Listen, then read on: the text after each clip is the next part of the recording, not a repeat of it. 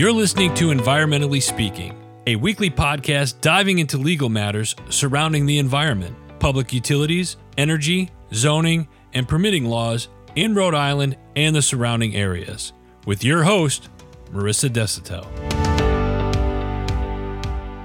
Welcome to Environmentally Speaking. I am Marissa Desitel, an environmental attorney with a few decades of experience. Hi, everybody. I'm Clarice, a paralegal here to bring your topics and questions to the table. So today's topic I'm very excited about is actually a listener request. Our very first one. I know. A couple weekends ago, I was at this amazing outdoor wedding. It was on top of this beautiful mountain. So naturally, we started talking about the environment, and I found the most wilderness guy at the party. And he said that he had been doing a ton of reading and research into Superfund sites. So this episode is dedicated to Zach, the wilderness guy. Let's talk about Superfund sites today. Yes, and let me just start by saying that it's Superfund with a D at the end, not super fun like a backyard barbecue might be. So Superfund is I guess, colloquial term that the United States Environmental Protection Agency dubbed appropriate for a federal statute. And that federal statute is called the Comprehensive Environmental Response, Compensation, and Liability Act. The acronym for that is CERCLA.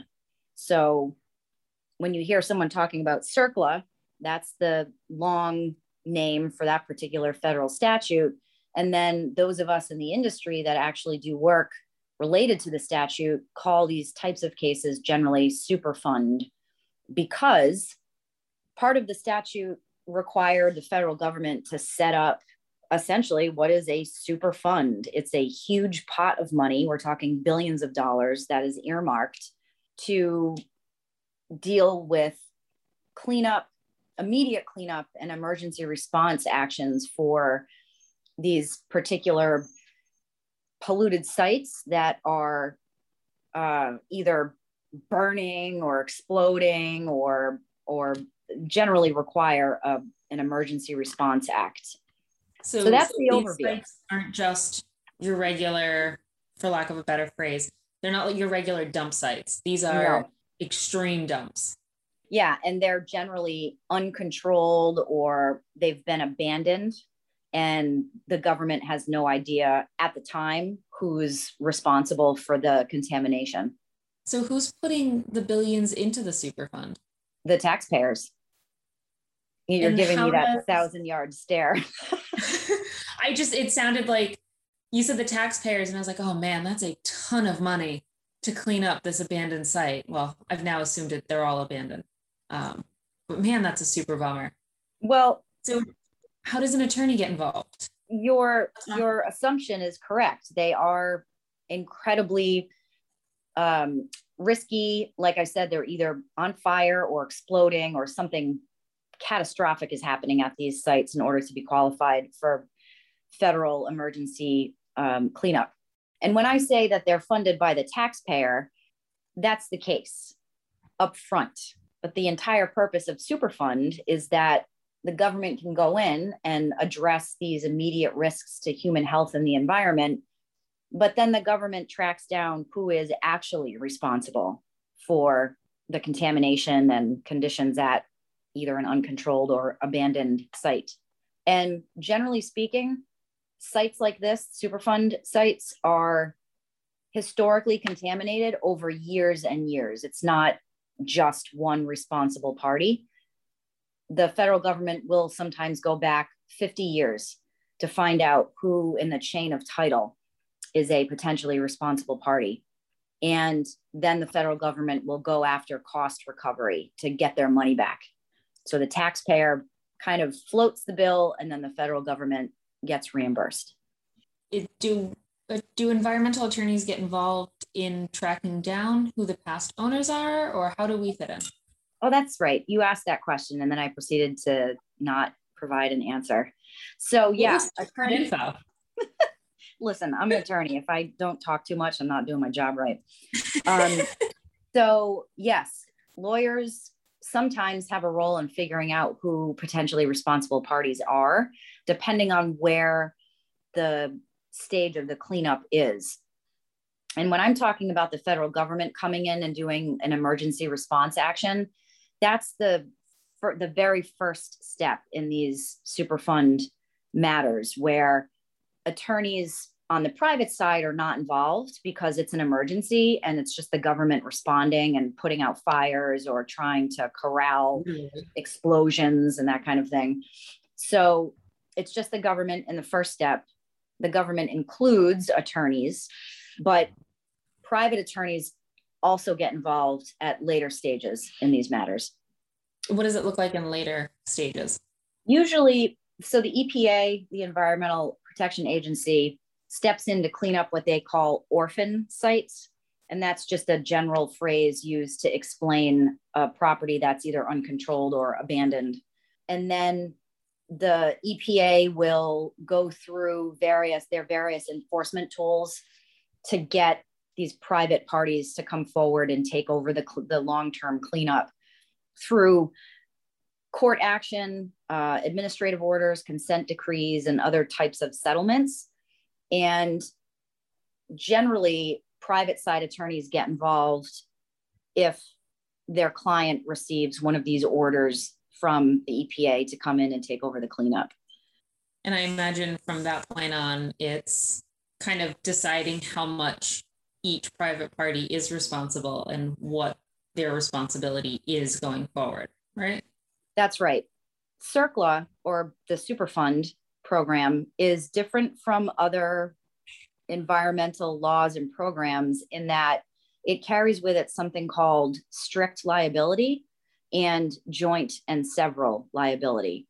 Strict liability means it doesn't matter if the party intended or otherwise could be shown responsible for the contamination. It's a very low bar for liability to attach in these cases. The federal government and the state government have only to show that a party was an owner or operator at the Superfund site. If you are in the chain of title somewhere, you're on the hook. Or if you were operating at the site and you were working with a contaminant at the site, you are on the hook. So that's the strict liability component. The joint and several liability component means that each and every responsible party is responsible for 100% of the contamination. So let's say you and I are both responsible. If you fly the coop and the government can't find you because you've moved to Vietnam, then I'm 100% responsible for your liability. It's a tricky statute. That's so intense. And also, you should have just come to Vietnam with me. Ooh. Well, next time we contaminate a site together and you offer me to go to Vietnam, I will say yes. All right. So then, not to put too fine a point on it, but it's a convoluted statute. And the other area where environmental attorneys get involved is with that joint and several liability. As you can imagine, attorneys love to duke out who's responsible for what percentage of contribution. And it's that particular joint and several liability that gives rise to the very unique litigation elements that are at play in these Superfund cases. So after the immediate cleanup done by the government, and once the attorneys come in and they started and all the parties are identified, how long does a cleanup usually take after that? Are we talking years, decades? At a minimum, years. More on an average basis, yes, decades. And the issue is that when the contaminants are discharged or released to the earth, they move fairly quickly and they make their way into both soil and groundwater. For those non-geologists out there, groundwater flows through various different mechanisms and it travels quickly, or it can travel quickly, and it can spread into something called a plume that often migrates onto other properties. So then you've got issues with something called down gradient receptors, those are properties that had no involvement in the initial discharge necessarily, but they are now contaminated. And the responsible parties have to chase the plume and clean up the groundwater to the standard that the government tells them to. So that can take a really long time. It can take a really long time to do the investigation and then to fashion an appropriate remedy and then to carry out the remedy and then to get to a point where the government tells you, okay, you've done enough. We don't think there is any more risk to public health or the environment. So that's why it takes so long. Is there ever a chance that that site could be deemed reusable or safe again? Yes. Or will it always kind of have that taint to it? It'll always have some kind of taint related to it, but there are sites known as brownfields that the government will work with private parties to come in and redevelop. Oftentimes you've got a very advanced cap system on the property, which is not permeable, and it allows the responsible party to leave a certain amount of contamination in place. And then they just put a cap on it, so long as, generally speaking, schools like elementary schools are not built, or residential properties are not constructed on top of these contaminated sites, they can be reused. The brownfield site can be reused. Sounds like they're best for parking lots at that point. Yeah, there's a lot of reuse for parking lot, commercial, industrial buildings. A lot of times factories and shopping malls are redeveloped on top of these properties. And then depending on the level of contamination, sometimes you might have housing or other community infrastructure on these properties, but it's all dependent on where the cleanup is and what the risk to public health and the environment is. Going back to the attorney's involvement, I know that you were talking a lot about the joint and several liability aspect and kind of navigating who's paying what portion for the cleanup and for the restoration. How long on average are attorneys involved in this? Is that decades? Really throughout the whole, almost throughout the whole process? Yeah, you really, when you get to work on a Superfund site, sometimes you're brought in to deal with a certain element of the case. Sometimes you're contacted immediately because your client has received a response notification. But in my experience, regardless of when you're brought in, you're with the case for a long time. Things never go as smoothly as the client wants them to, or as you want them to. The government always has, and I don't mean that in a pejorative way, but the government always has additional requirements. You know, their responsibility is to protect the public health and the environment, and they make sure that they do that. So it takes a while to get to that point. So it turns out the Superfund episode wasn't super fun. There's lots of garbage. There are orphan sites. Yes. Possibility of literal explosions. That's right.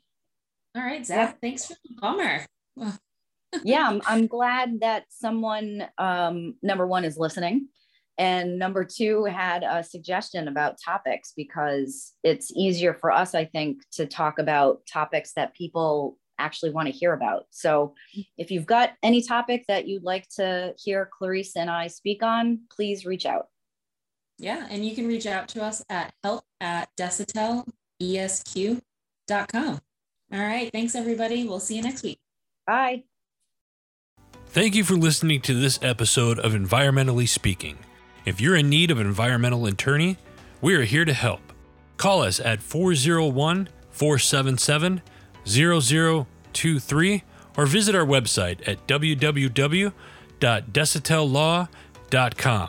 That's www.DESAUTELLAW.com.